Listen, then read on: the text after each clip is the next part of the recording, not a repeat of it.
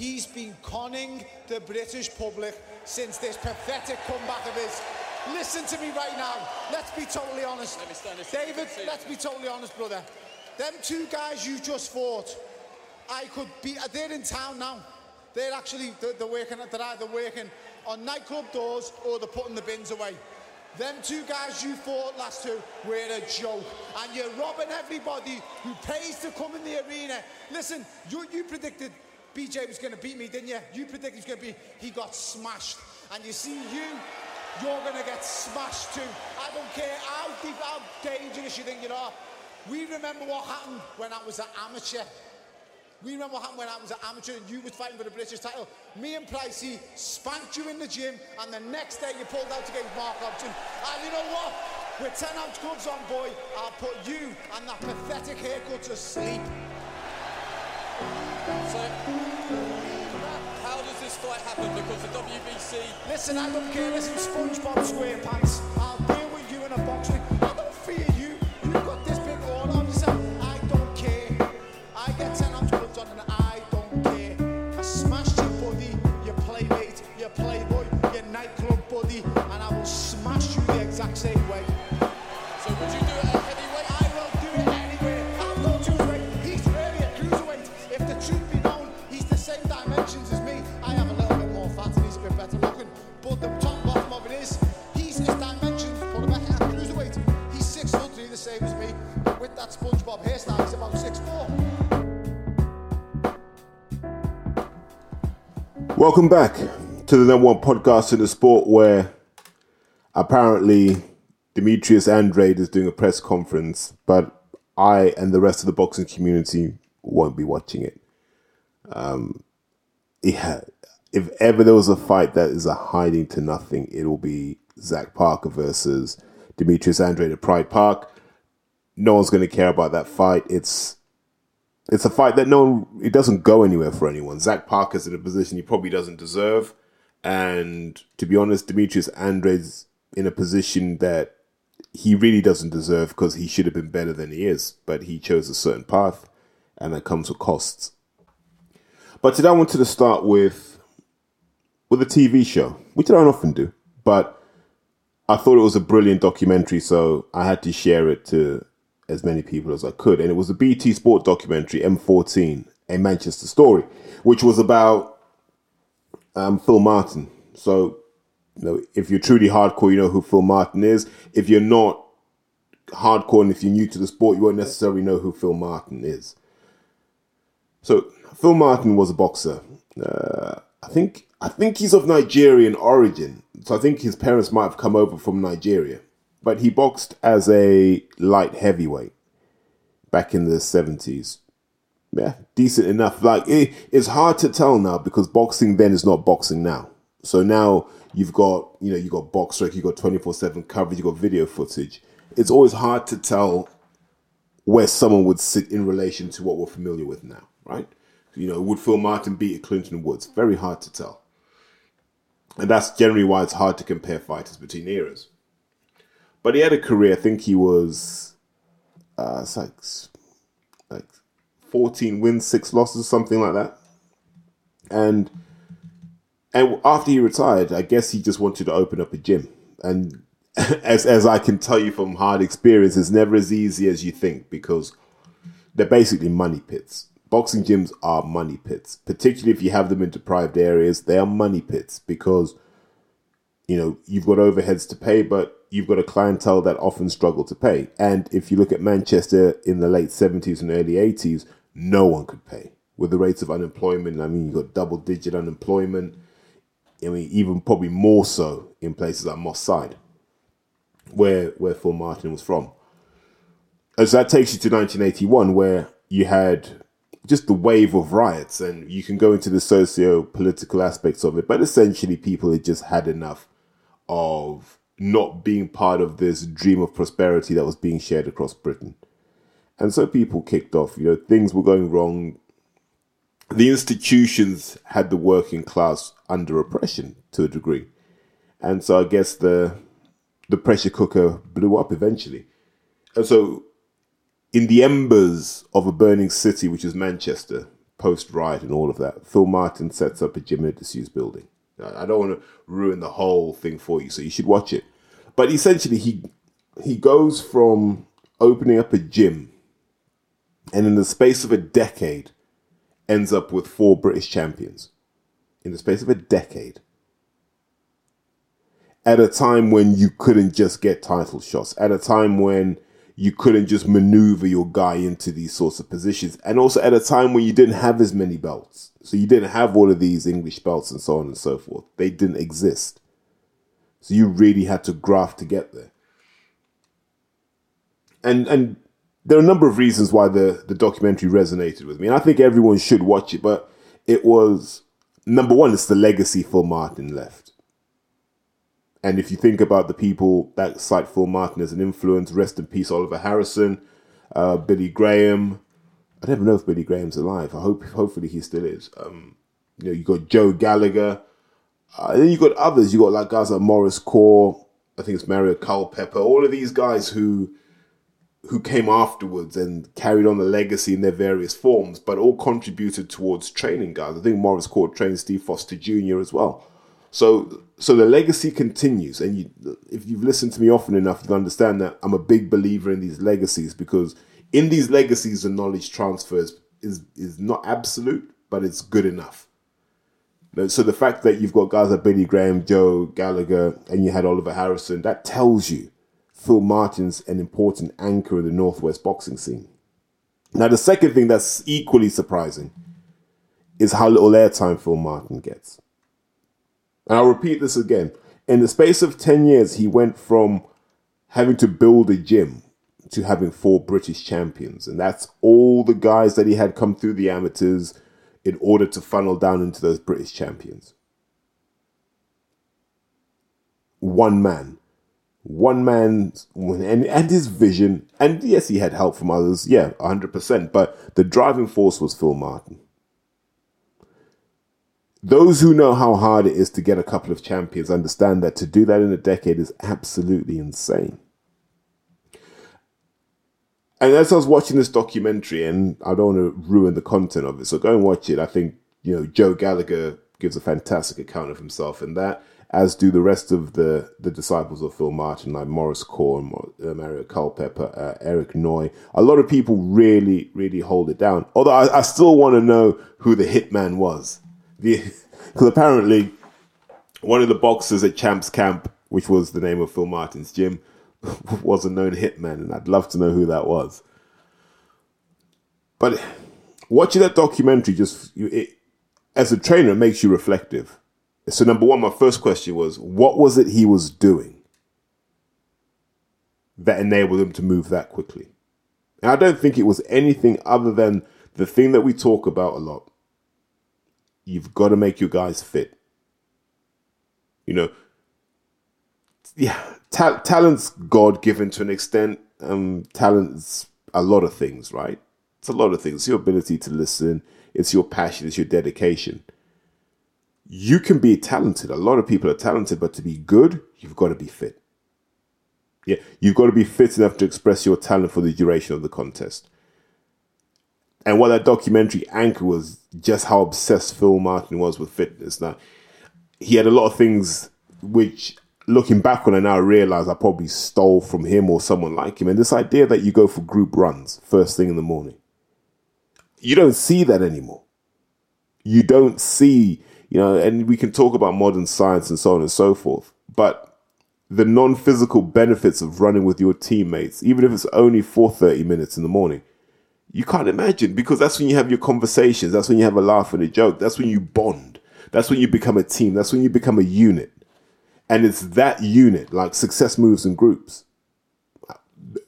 Don't let anyone tell you. And this is why when I hear boxers talk about it's just me, it's that boxing's a lonely road. It's just me. It's not true. The fight is a lonely road. Like being in that ring for 12 rounds with an opponent is a lonely, lonely road. Boxing, the wider thing, is a team effort. You will go nowhere without a team. You will go nowhere. So when boxers think in individual terms, I always remind them, you'll need this team. And it's not just your trainer, your cut man, your manager, your advisor. It's not just them. It's the other guys in the gym. So if someone does a personal best on Monday, you're like, I need to do one on Tuesday. That pressure is what Phil Martin seems to have brought to his gym.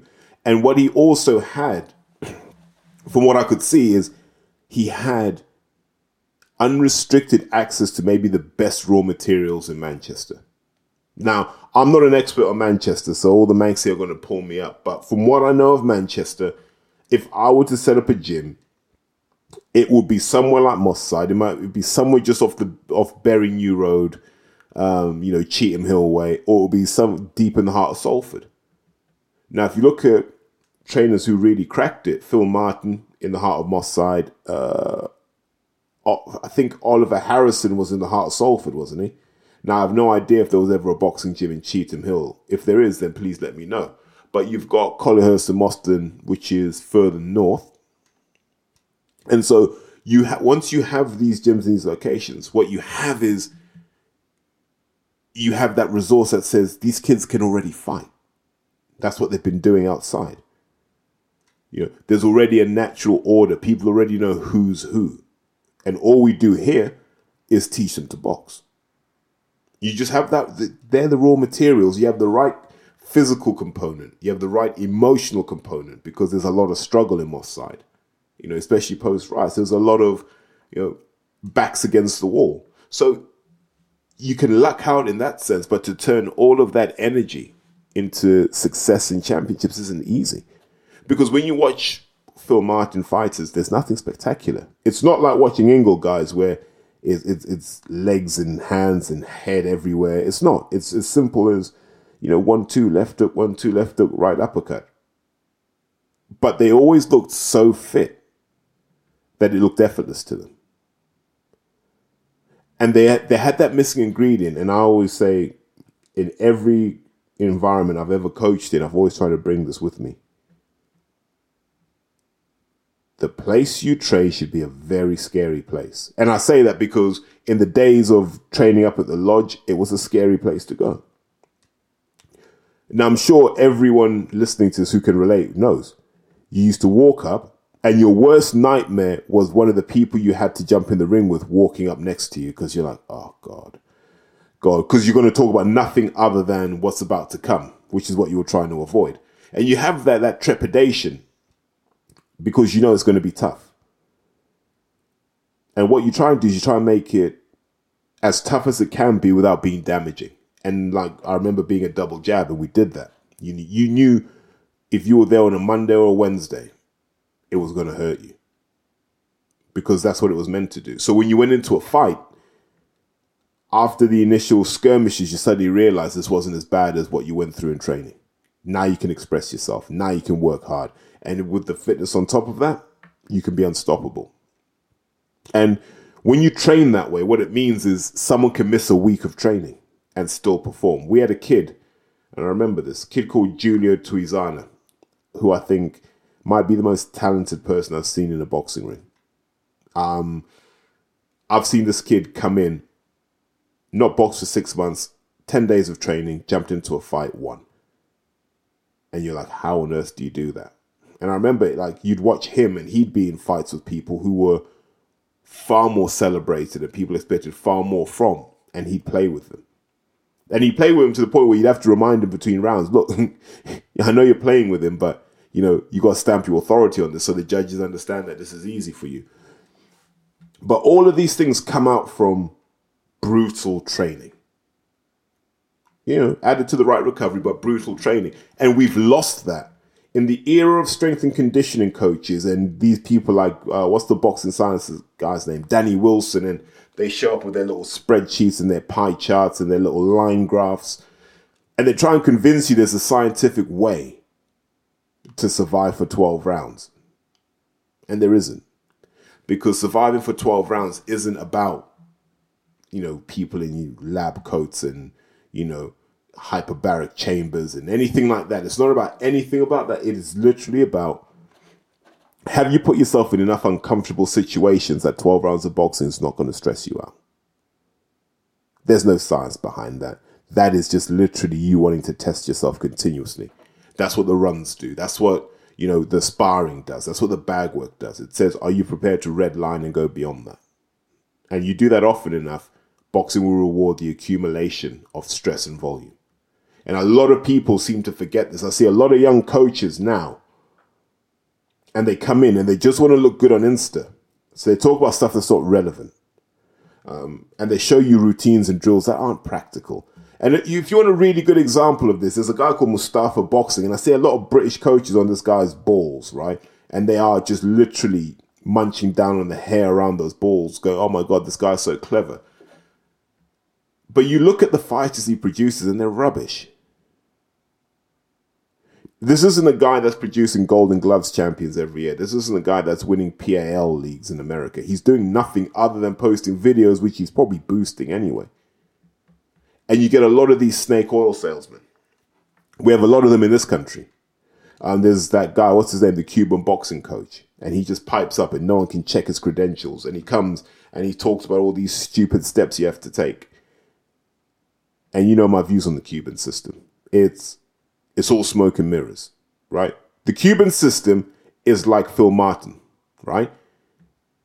You get the cream of the crop and you make them super fit and you teach them how to box. There's no magic to it. There is zero magic to it. And I always think that was the missing piece in the Brendan Ingle jigsaw, because Ingle fighters were never that fit. But let's come back to that, because that's an interesting point. Because the other thing that I found interesting in this documentary about Phil Martin was, once his guys started winning and winning spectacularly, they never got honours. They never got the recognition you would. So a guy like Maurice Core, if you're knocking people out for fun and you're a 6'5" light heavyweight, how are you not at the Olympics? How are you not at the 1988 Olympics? If you're someone like Mario Culpepper, how are you not at the Olympics? You know, how are we not talking about Moss Side ABC being one of the great clubs, even if it was just for a short space of time? How are they never talked about in the same way that Unity's talked about, in the same way that Repton were talked about, in the same way that the Solia talked about, or Rotunda, or Everton Red Triangle, or Empire? All these other clubs get talked about. Their head trainers get talked about. You know, you hear Adam Smith venerate these guys, but not Phil Martin. And to an extent, not Brendan Ingle. Yes, there was some recognition from the establishment, but Ingle fighters never got the real respect they deserved. And that's why a lot of them turned pro early, because they weren't getting the international honours they deserved, you know. I don't know how many England or GB vests Ryan Rhodes has, but I'm sure it could have been more. And so that's the downside. You see, if you don't have representation in the media, fans don't believe you exist. Phil Martin exists. You could mention Phil Martin and his achievements in the same breath as Brendan Ingle, because by the time Phil Martin passed in 94, there probably wasn't much between them. If you were a young boxer, maybe training out of Bradford, and you had a choice between Phil Martin's Champs Camp or Brendan Ingle's gym, St. Thomas's, that's a pick 'em. That's a 50-50. But because Brendan had the juice, and he had Naz, and he had that pull, that's what happens. And so I'm watching all of this. And, you know, to non-hardcores, it's not very interesting, but it is, because it helps you understand boxing, that there are a lot of things that get left off when we tell the story, because some people don't think they're sexy, some people don't think they're important. I do. And especially as a trainer, guys like Philip Martin show that you can always find the knowledge. Right? Boxing's really simple. Like, I see guys doing these really complex inside fighting drills. Like, yeah, in this situation, you can do these 17 moves and you'll be okay. And you're like, that's not how it works. That's not how it works. And, you know, you ask the coach, you say, all right, why don't you come here and show me what you're trying to do? And as soon as they do it, you go, but I'll just do this. And then they go, no, you wouldn't. And you say, okay, someone ring the bell. And let's see what all this theory does when the bell rings. And that's what happens, see? Because, and here's the thing, I'm a big believer in this idea that fighting and coaching are completely different disciplines. being good at one will not make you good at the other. But the key to being a good trainer, a good coach, a good teacher, is you have to understand what doesn't work. And the way you understand what doesn't work is by getting hit in the face when you try and do it. And then you understand why it doesn't work. And a lot of these guys right now are just textbook guys. And they're ruining careers as a result. I wish we could go back to that sort of Philip Martin ethos of be super fit, train super tough, and everything else will take care of itself. And the more I think back to that documentary, and I implore everyone to watch it, because it's just a great story of a British success out of what was quite a traumatic period, and just to see what he meant. And this is the thing that people don't understand, to see what he meant to all of those people in the documentary, Joe, Morris, Mario, Eric, to see what he meant to guys like Steve Bunce. And all of a sudden you realize, if the fitness was enough, if the strength and conditioning was enough, if the tough sparring was enough, they wouldn't feel this way. The art of a good trainer has to include the ability to generate love from those that you train. And that's the one thing I take pride in my life. I could generate love in those that I trained. Why? Because I had love for them. Deep felt, real emotional love. Like it, I care about what they do now. I will care about what they do in 20 years from now, because I'm invested. I can't ask them to invest if I don't invest. And that's why you can't train certain people, because you don't feel that bond. That bond where you become conjoined, almost like Siamese twins. It's an important bond to have. You know, I look back at the two clubs I spent the most time with, because in my time I spent time with the Swedish national team, I spent time with the French national team, I spent time up in the States, you know, Gleason's and other gyms. And I've seen different things. I've taken different influences in. But in terms of the most time I've spent in gyms, it was Double Jab and Fitzroy Lodge. And just watching that documentary, I was able to compare the two.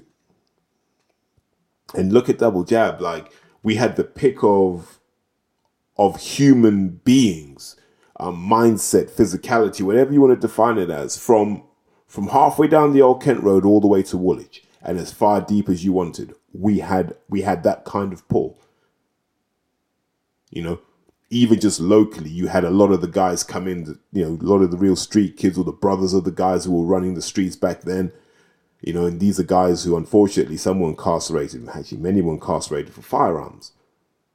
But you had the pick. And because you had that mindset already, that street mindset, you could crank the training up. And it was about who could keep up. And so over time at Double Jab, we could filter out the guys who weren't up to it. And so you end up with a hardcore of guys who, and it's not just guys, it's men, it's women, it's young girls, it's young boys. It's a mindset thing.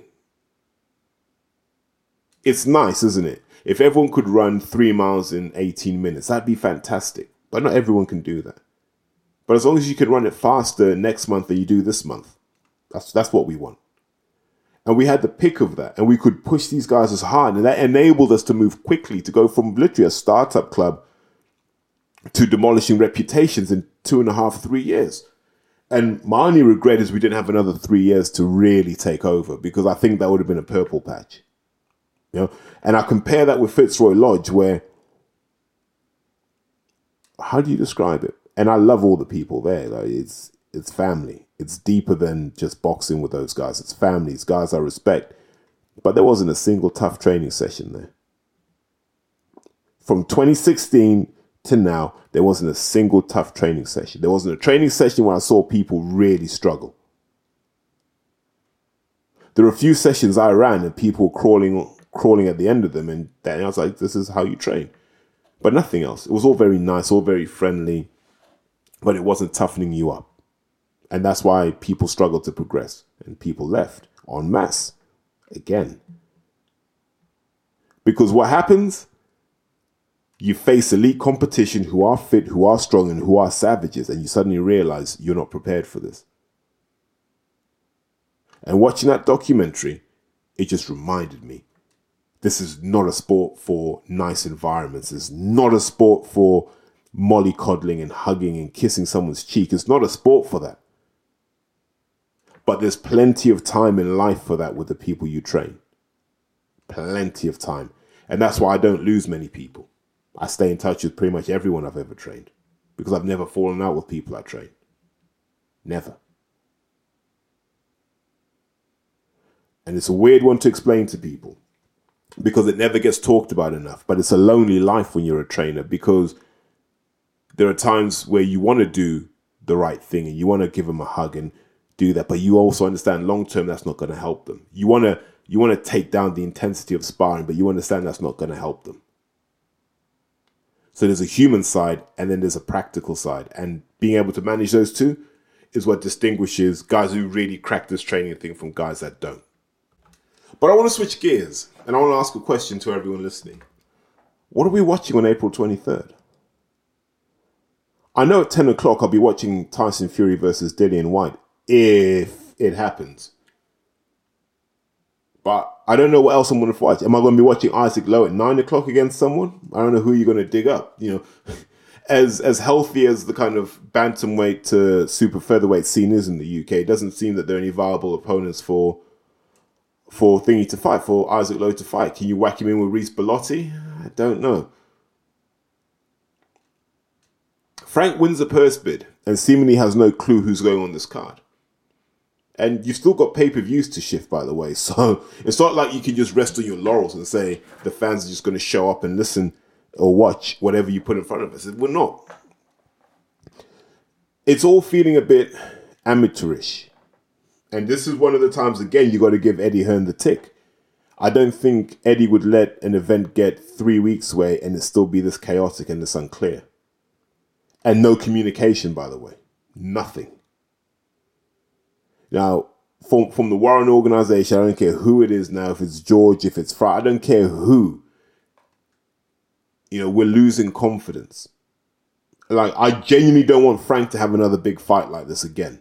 You know, the Zach Parker, Demetrius Andre thing's what Frank should be doing. You know, a dead fight in a backwater that no one cares about. Do that. Please do that. And leave these other events to Sky. Leave these other events to DAZN, because seemingly they have a better grasp of how to make this happen. Like, I have zero interest in Fury versus Whyte now. Dillian's not playing ball. Tyson's in camp. I don't really know what to expect, you know. I know he's pushing the Furiosity brand and all that, but it doesn't feel like we have a fight coming up. My instincts are telling me we might not have a fight coming up. There might be some problems. There might be an injury. There might be an injury, and then there might be an injury in another training camp, which means the dance partners have to move around. Don't quote me on that, but it's the feeling that I get. Because nothing about this fight feels right so far. How are you investing more energy into Parker versus Andrade than you are, you know, Fury versus Whyte? I don't understand it. Unless the money's done its job. And actually no one cares now. The money's done what it was supposed to do. Everyone's happy. It's not a good look for the Frank Warren organization. Now, Queensberry are not coming out with this inspiring confidence. You're now looking at this going, yeah.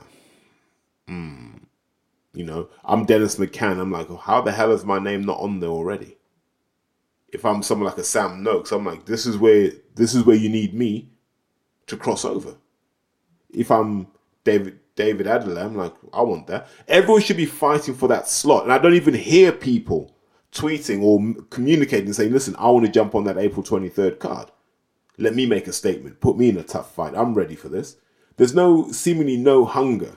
But then again, they might just be keeping their powder dry and then saving it for that final 2-week run. But I can say this with absolute certainty. I don't want to see Queensberry anywhere near a big fight again, because this is shambolic. And I'm sure Bob Arum's looking at it going, oh man, like, why couldn't we deal with Sky? But I bet a lot of people are getting buyer's remorse about the tickets. And I'm I've seen the tweets. How can 4 fights for Fury White have fallen through? The biggest fight of the year. Yeah, it's definitely the biggest fight of the first half of the year, without question. Who doesn't want to be on there? How can 4 fights have fallen through? Who doesn't want to be on that card? Or who doesn't want to work with Frank? You know, and then we're hearing about Joe Joyce versus Joseph Parker. Can you tell me why that's not chief support? That could have been done a long time ago. Why is that not chief support for this? Our boxing's a shambles at this point, man. Frank's trying to drag out the money, not realizing that a lot of people, if they could, would return their tickets and go, let me just buy the pay-per-view. Yeah? Because you're all going to be sat there from 5 o'clock. Yeah, you might even end up just watching some amateur boxers, man. Like Frank might have to literally do that. Or you're going to be stuck there watching, oh God, I don't even know, Mark Little or someone. It's just thanks, but no thanks, man. This is why I don't buy tickets till the last minute, because you're not going to take me for an idiot. Man. I'm not having 1 single inch of that. You know what I mean? Like, look at Eddie. You know the Boatsy versus Richie card will be bottomed out pretty soon, if it's not already. And then there'll be a few slots where he'll put people in that we're interested in. Why can't Frank do that? Genuinely, why can't Frank do that? But in good news, John Fury's running for mayor of Manchester, and I will happily vote for him, because I have a feeling he'll just have an ordinance that bans Porky from the city limits of Greater Manchester. Oh man, that'd be interesting. John Fury better than Andy Burnham? Well, he can't be much worse. Let's be honest. It's maybe he'll fight on April 23rd. I've lost the will to live when it comes to Frank, because everything looks so good. You know, when he had the golden ticket, didn't he? Where he had Denzel on fire, he had Dubois kind of working his way back, Joe Joyce was on fire, Anthony Yarde had kind of resurrected himself. You know, they were in a good place. And now it just looks like it's a bit of a shambles. And I don't think that's down to the boxers. Genuinely, whatever's happening at that head office is piss poor. Like, Frank feels to me like Vince McMahon, where he thinks that what he does is what draws money. And any show that he puts together will ultimately draw money and make a profit. April 23rd, I feel the fans are going to give him a rude awakening. One fighter we have to talk about before the weekend kicks in is Devin Haney. Now, Dev's 23, and he's traveling over to Australia to fight for all the marbles, right? So whoever wins this fight, we're kind of like, you're at the top of the mountain, you know. And in an era where people find reasons not to do things, Devin Haney's actually found every reason to do something. He's cleared every obstacle, removed every barrier, and said, whatever it takes, I'm not even going to quibble about money, we're going to make this happen. And quelle surprise, the fight actually happens. It makes you wonder, would we have got Wilder versus Joshua if Eddie Hearn wasn't involved? Would we already have Dillian Whyte versus everyone else had Eddie Hearn not been involved? And if we can see this, why can't boxers see this? What is it that Eddie does for these guys that we don't see? This is the thing I've been trying to figure out for years now. What is it that Eddie does that we don't see? Because they should have left him a long time ago. And when people say to go where, Anthony Joshua could set up his own organization. Right? He's the money man in British boxing. He could have set up his own organization. He could have said to Dillian and Derek, Adam Eubank Jr., guys, let's just have our own promotional company. Like Oscar did with Golden Boy. Let's do that. And, I mean, they'd be flying now. In contrast, look, they all have kind of lukewarm careers because their promoter got in the way of the opportunity. You know, meanwhile, Devin Haney's going to face George Kambosos, and it's not an easy fight because George is everything that Haney loves, but he's also everything that Haney hates. And so he's going to have to be on his mettle for 12 rounds. Now, imagine Haney stopped him. That would be absolutely insane. But I guess it goes to show that certain people can make fights happen whenever they want. And it's a reminder that Spence Crawford shouldn't be that hard to make. It shouldn't be that hard to make. And on a side note, has anyone seen the video of Terence Crawford deadlifting 180 kilos in civilian clothes and then doing 200 in full gym kit? He did 180 kilos on the deadlift in his civilian clothes.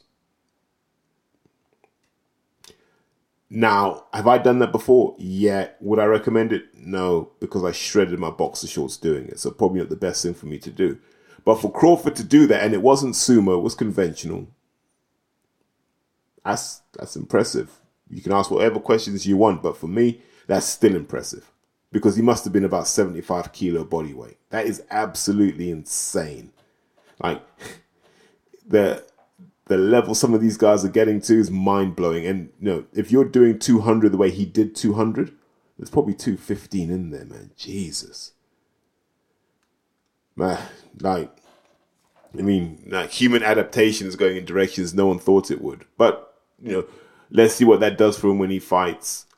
They talk about Danny Garcia next, which, if we're not going to get him versus Spence next, I'll take him versus Garcia or him versus Thurman as an interim. You know, good money for him, and then we can get to the big one. Whether it's Spence, whether it's Ugas, not that bothered. I have a feeling that Ugas might be good value on the win. I just have a feeling. And don't ask me why. There's just something in the way that Errol Spence is shaping up at the moment where I'm like, I am not sure. Just conscious of time. There's a boxer show on Saturday. It's got Savannah Marshall on it. It's got some other guys from the Northeast. I know I've got listeners in the Northeast, but guys, these guys aren't at that level where we need to be having in-depth discussions about them, unfortunately. And I don't think any of them are Lewis Ritson. So all you can say is good luck on that. And, you know, hopefully Savannah wins. And we just get to the crux of it. Savannah versus Clarissa Shields. Give us a super card for that, please.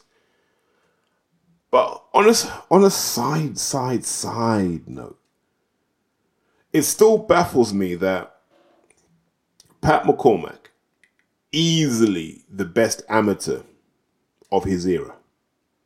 Easily. Olympic silver medalist. His brother Luke McCormack, one of the best amateurs this country has had. Right? Between the two of them, amateur boxing royalty in this country. Frank said no.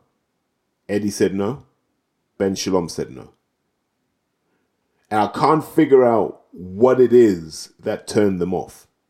Because I don't think they wanted to be on Pro Bellum. The energy I was getting prior to the Olympics was Sky or DAZN.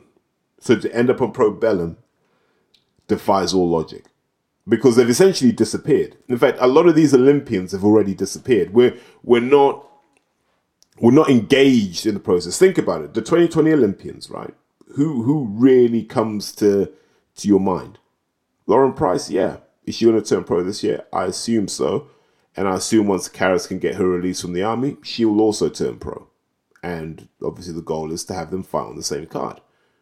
You know, it works. That's more lucrative that way. But now you start to look at the men. Fraser Clark, one fight, broke his hand. Massive red flag when a heavyweight breaks his hand and has to have it operated on after one fight. You know the career is not going to be long.